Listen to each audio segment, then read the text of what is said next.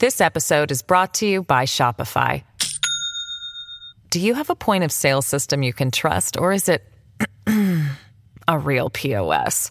You need Shopify for retail. From accepting payments to managing inventory, Shopify POS has everything you need to sell in person.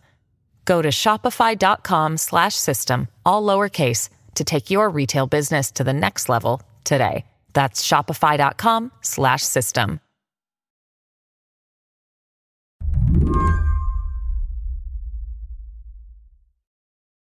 Two years back, Donald Trump picked up the phone to make a sales pitch. He was selling an idea. The idea was that he should still be president, and the people he was trying to convince lived 600 miles away in Fulton County, Georgia. So, Mr. President, I'll turn it over to you. They were also recording. Okay, thank you very much. Hello, Brad and Ryan and everybody. We appreciate the time and the call.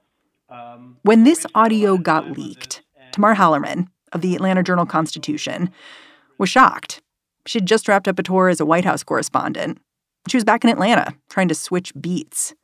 But this tape derailed her plans. It was a pretty extraordinary moment. I don't think I quite knew how significant it was going to be at the time. This call was placed a few days before the riot on January 6th. Trump was still fighting to stay in office. And the way he saw it, there were just a few people standing in the way of that goal. All of them elections officials who were stubbornly refusing to find the votes he needed. If we could just go over some of the numbers, I think it's pretty clear that we won. We won very substantially, Georgia. You even see it by rally size, frankly. One of those officials was Georgia's Secretary of State, Brad Raffensperger. I don't know. Look, Brad, I have to find 12,000 votes, and I have them times a lot, and therefore I won the state. But on this call, Raffensperger barely gets a word in edgewise. And they're really wrong, Brad. And I know this phone call's going nowhere other than ultimately, look, ultimately I win, okay? Because it's an hour long. Yes, it is really long and just a jaw-dropping piece of audio. And there were folks at the time who were saying this could potentially be criminal. But frankly, at that point, as somebody who had covered Trump for many years, I was thinking, well, how many times have we heard that? And we hadn't seen much action, especially legally. But there was something different this time, because Fulton County, Georgia, had a brand new district attorney. Within days, she'd announced her intent to investigate. Breaking news, the New York Times is just reporting that prosecutors in Fulton County, Georgia, have launched a criminal investigation into former President Trump's January phone call with the Georgia Secretary of State. Remember the one where he told... The district attorney for Fulton County says she wants a special grand jury to help her investigation into alleged attempts to overturn the 2020 election. Are you worried that former President Trump could somehow be able to avoid, delay, what's going on with your investigation? No. Why is that? What gives you that confidence? This is a criminal investigation. We're not here playing a game. I plan to use the power of the law. We are all citizens. Now, this prosecutor, Fani Willis, she's announced that charges in her case could be imminent. The grand jury she convened has already written up their final report. For Tamar, the only question is when it will become public. My routine for the last couple of weeks, my life has been refreshing the court docket an embarrassing amount of times every couple of minutes. Unfortunately, there's so many different scenarios, so many different rumors now about what is happening that it's definitely made the last couple of weeks a little nutty for me personally. Today on the show, we'll go through a few of these scenarios and ask how a local prosecutor in Georgia set her sights on the former president in the first place. I'm Mary Harris. You're listening to What Next? Stick around.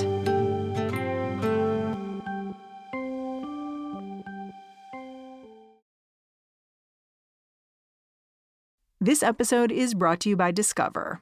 When it comes to your finances, Discover wants you to know they are the credit card that is always there for you. With 24/7 U.S.-based live customer service, everyone has the option to talk to a real person anytime, day or night. Yep, that means no more waiting for, quote, normal business hours just to get a hold of someone. We are talking real service from real people whenever you need it. Get the customer service you deserve with Discover. Limitations apply. See terms at discover.com/creditcard. This episode is brought to you by Shopify. Do you have a point of sale system you can trust, or is it a real POS?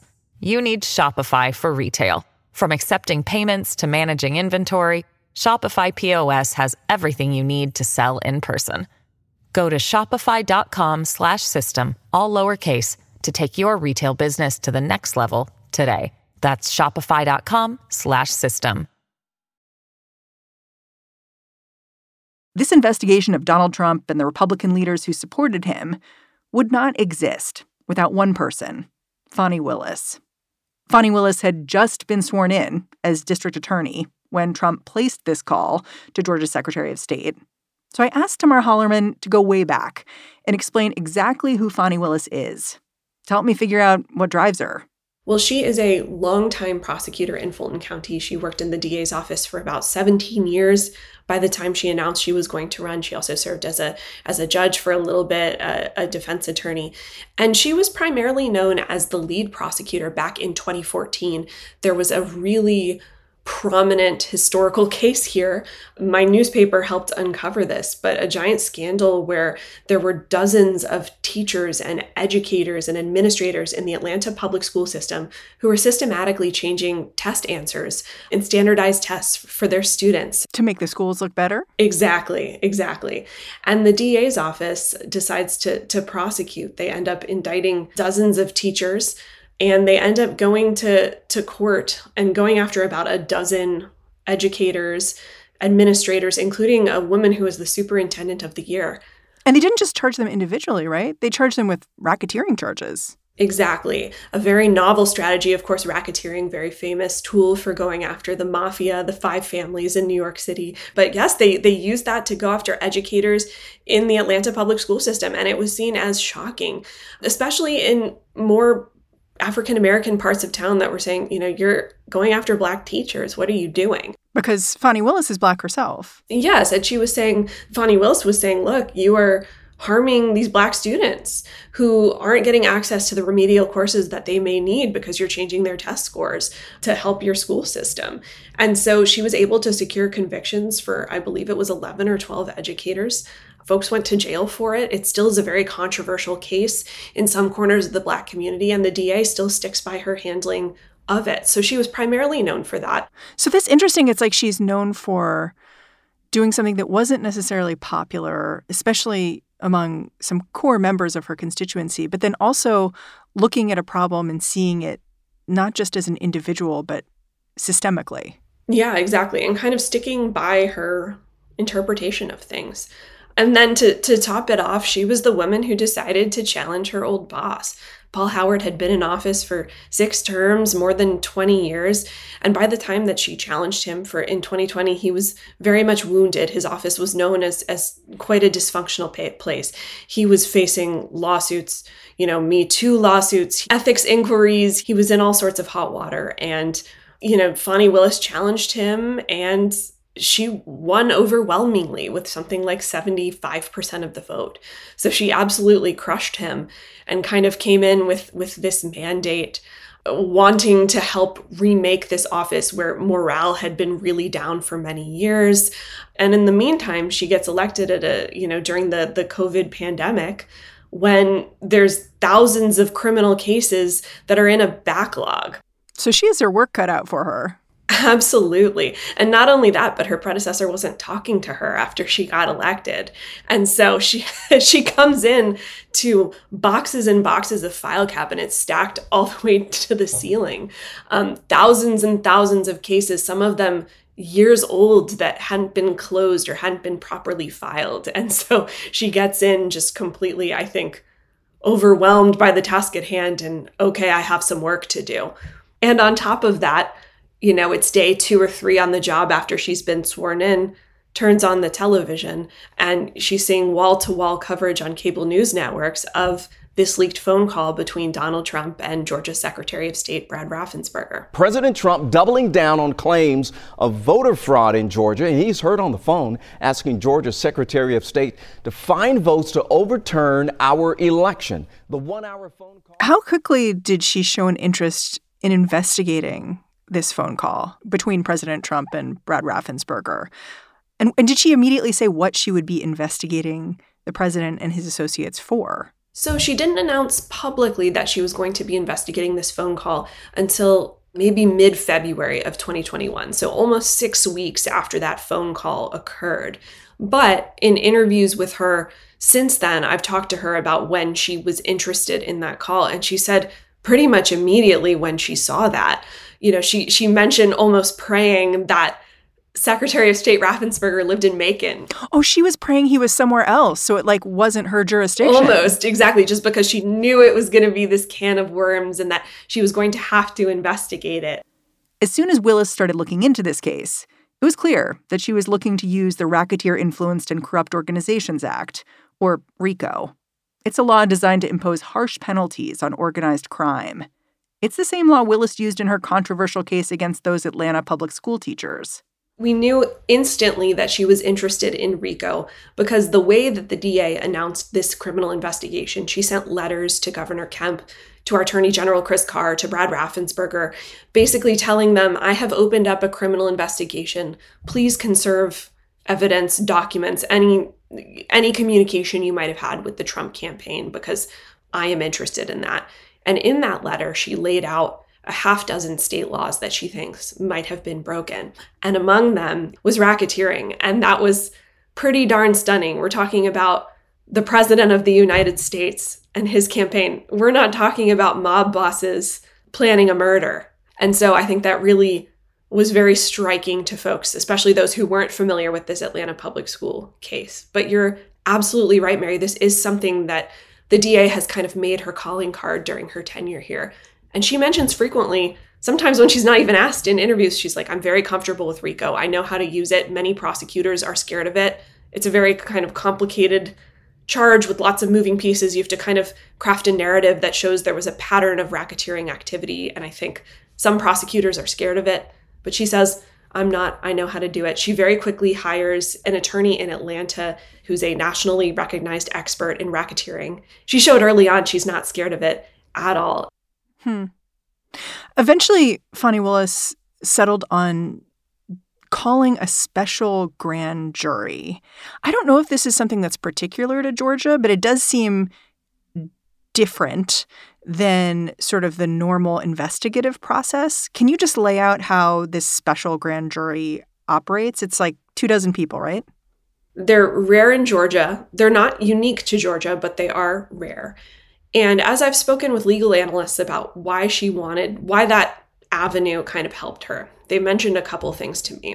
The first is that they can sit and meet for as long as prosecutors need. In Fulton County, regular grand juries meet for 2 months at a time, and then they disband. And like I said, they hear dozens of cases on a bazillion different issues. Special grand juries can meet for as long as prosecutors need, so months longer, and they focus on a single issue, which is really helpful for prosecutors in really wonky, involved cases. And it's helpful to them because they don't have to keep explaining their case to a new group of jurors every 2 months. They can come back to the same panel and say, hey, remember what we talked about 3 months ago? Well, we now need to subpoena this other person. It kind of saves them time and energy. And it also gives jurors some expertise as they build up knowledge about this. But the special grand jury can't indict people. So that adds like another layer, right? So it's like there's an advantage of they're going to be there as long as you need them. But the disadvantage is if you find something worth investigating, they're kind of just telling you to go investigate them and charge them. Exactly. And in my understanding, that's unique to Georgia, and that special grand juries here cannot issue indictments. So yeah, that's a clear disadvantage of a special grand jury. But what they can do is author a final report where they can recommend that prosecutors do something. They could say, based on what we've learned, We don't recommend any criminal charges. We don't think a crime has occurred, and we don't think there's enough to indict a person. Or they could say, we absolutely think there's enough to indict a person. Go do that. In a way that gives the prosecutor cover for whatever they decide. Like if you're making a big decision, like, am I going to issue an indictment against the former president of the United States, it helps to have 23 people, regular folks, saying, we've heard the evidence and we think that's a good idea.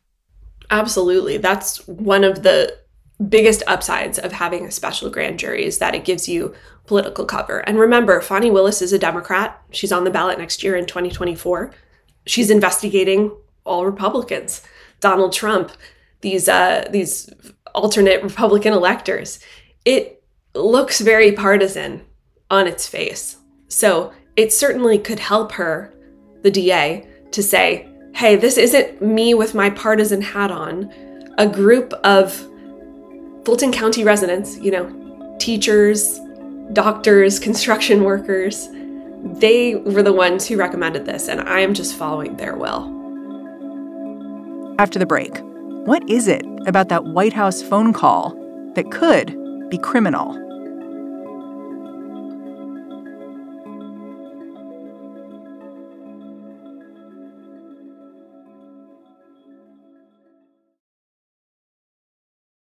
This episode is brought to you by Progressive Insurance. Hey, listeners, whether you love true crime or comedies, celebrity interviews, news, or even motivational speakers, you call the shots on what's in your podcast queue, right?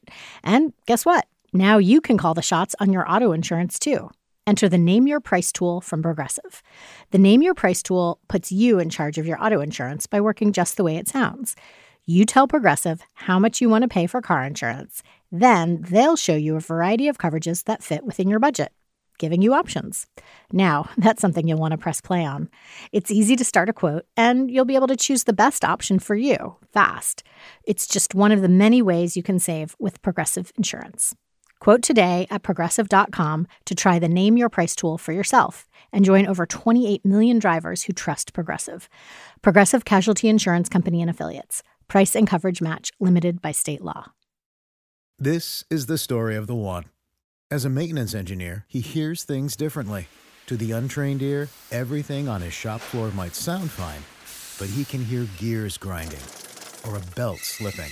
So he steps in to fix the problem at hand before it gets out of hand. And he knows Grainger's got the right product he needs to get the job done, which is music to his ears. Call, click Grainger.com, or just stop by. Grainger, for the ones who get it done. If you want to understand what is happening in the United States right now, you really need to understand what's happening with the courts, the law, and the Supreme Court. The battle between democracy and whatever this cage match is that we're witnessing, it's going to be won and lost at the ballot box, but it's also going to be won and lost in the courtrooms. I'm Dahlia Lithwick. I host Slate's legal podcast Amicus, and we are doubling our output, bringing you weekly episodes from here on in, because how else can we keep an eye on the many trials of Donald Trump, the conservative legal movement's assaults on our rights, the Supreme Court's latest slate of environmental gutting, gun safety eviscerating cases on the docket. So follow Amicus wherever you get your podcasts. New episodes dropping every Saturday morning.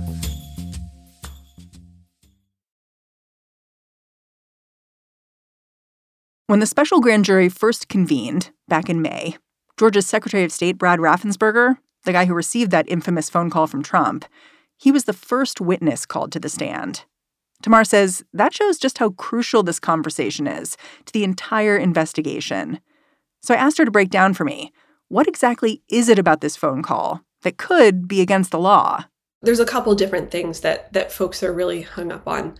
The first is the specific number of votes that the former president keeps harping on. He says, I need to find 11,780 votes. I just want to find 11,780 votes, which is one more than we have. And that's exactly one more vote than what Joe Biden won Georgia by in 2020. So it's not like he picked some number out of thin air. Or like, it would be nice to find some more votes. He's like, no, find this number so I win. Exactly. The verbiage that he uses when he starts saying, if you don't look into this, Brad Raffensperger, there's a lot of folks who are going to be really upset with you.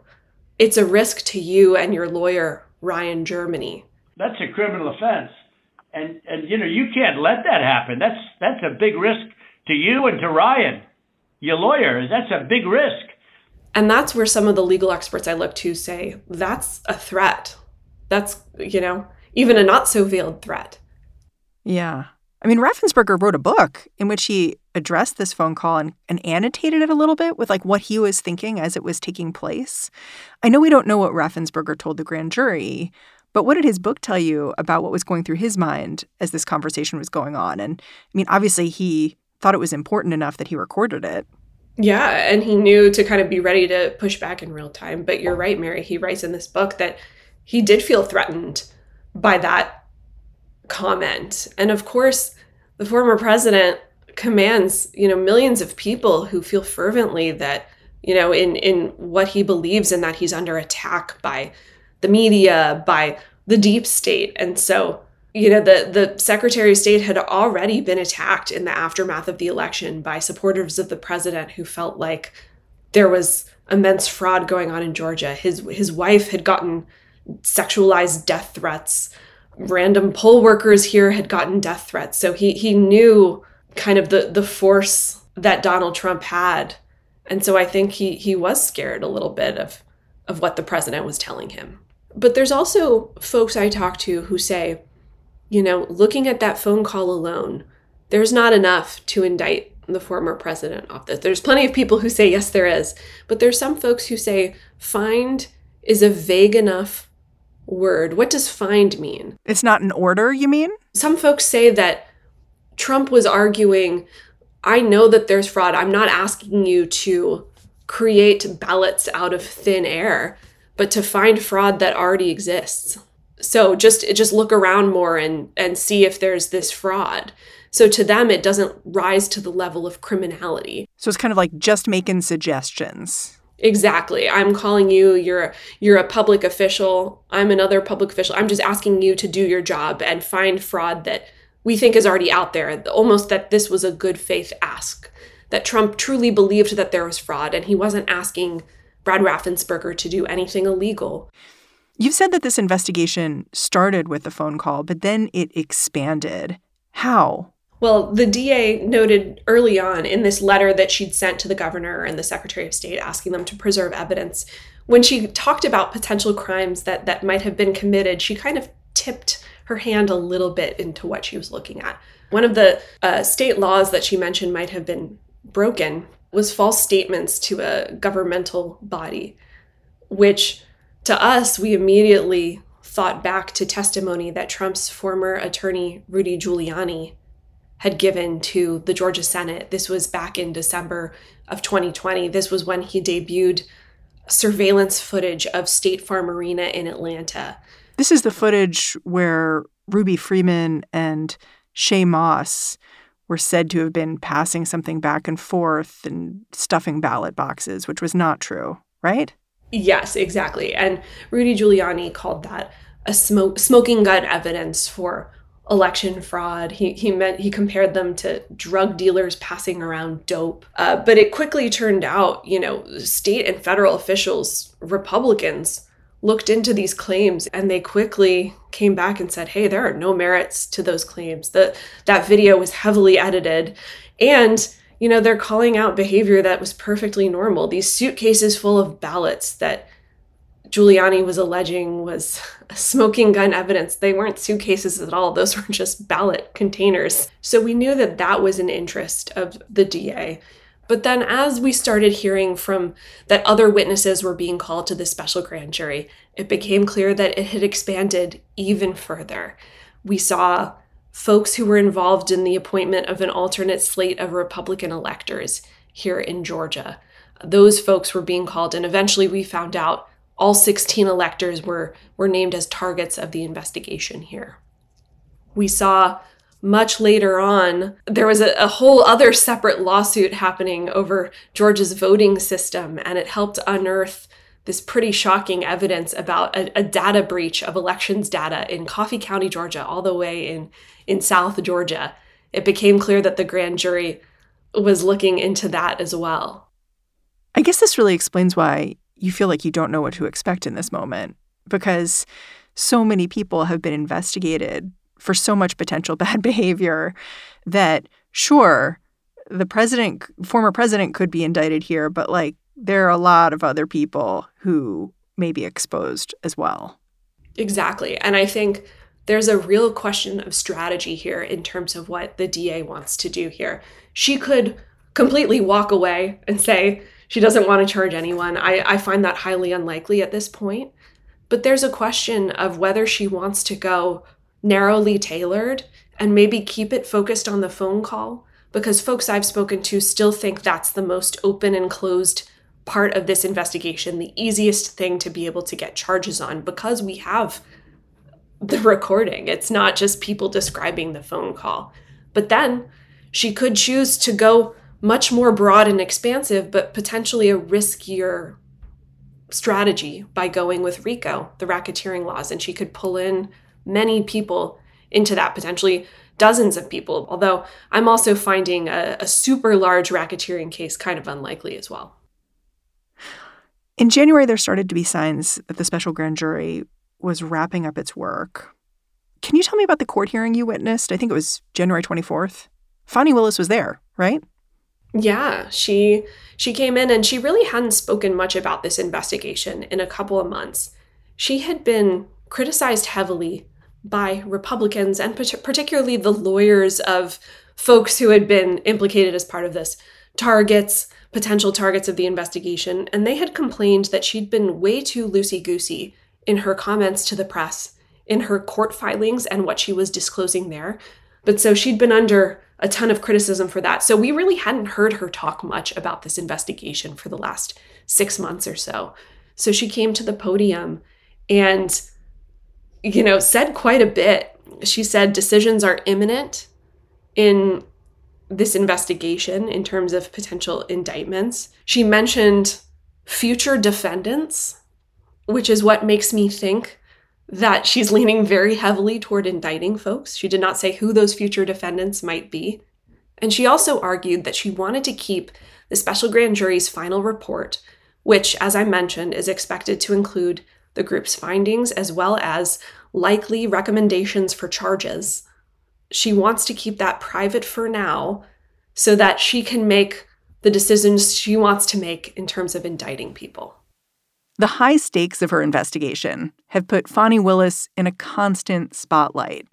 During that last hearing, there was this one moment that fueled days of speculation, though in any other case, it might have slipped right by.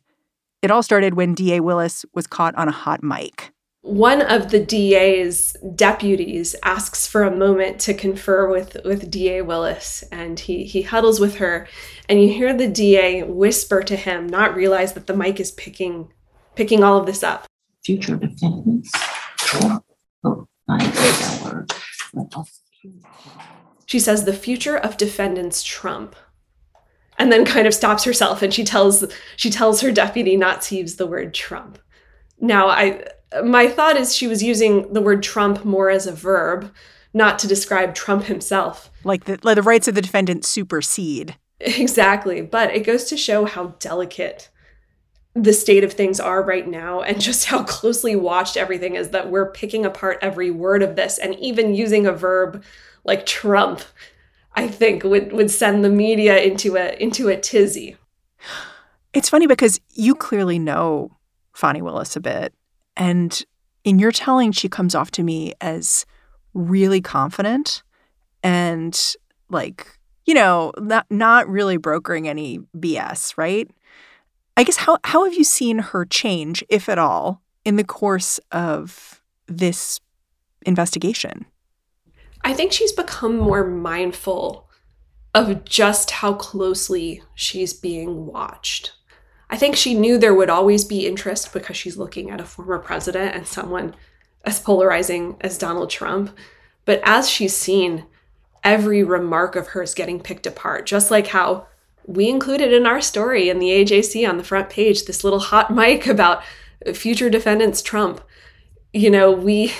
Every word, every phrase is being picked apart. And so I think she's become a lot more guarded in what she's saying. You're not seeing her out in front of the media nearly as much as she was at the beginning. And so I think it's a realization of just how important this case is and how every remark is on the record and is being picked apart. Tamar Hallerman, I'm really grateful for your reporting and your time. Thanks for coming on the show. Thank you. Tamar Hallerman is a reporter at the Atlanta Journal-Constitution. All right, that's the show. If you're a fan of what we're doing here at What Next, keeping you informed day in, day out, the best way to show us some love is to look into our membership program. It's known as Slate Plus. It gets you ad-free podcasts and full access to Slate.com. Check it out. Go on over to slate.com/whatnextplus. What Next is produced by Elena Schwartz, Carmel Delshad, and Madeline Ducharme. We are getting a ton of support right now from Anna Phillips, Jared Downing, and Laura Spencer. We are led by Alicia Montgomery with a little help from Susan Matthews. Ben Richmond is the Senior Director of Podcast Operations here at Slate. He runs the ads. And I'm Mary Harris. Go track me down on Twitter. Say hello. I'm at Mary's Desk. All right, thanks for listening. I'll catch you back here tomorrow.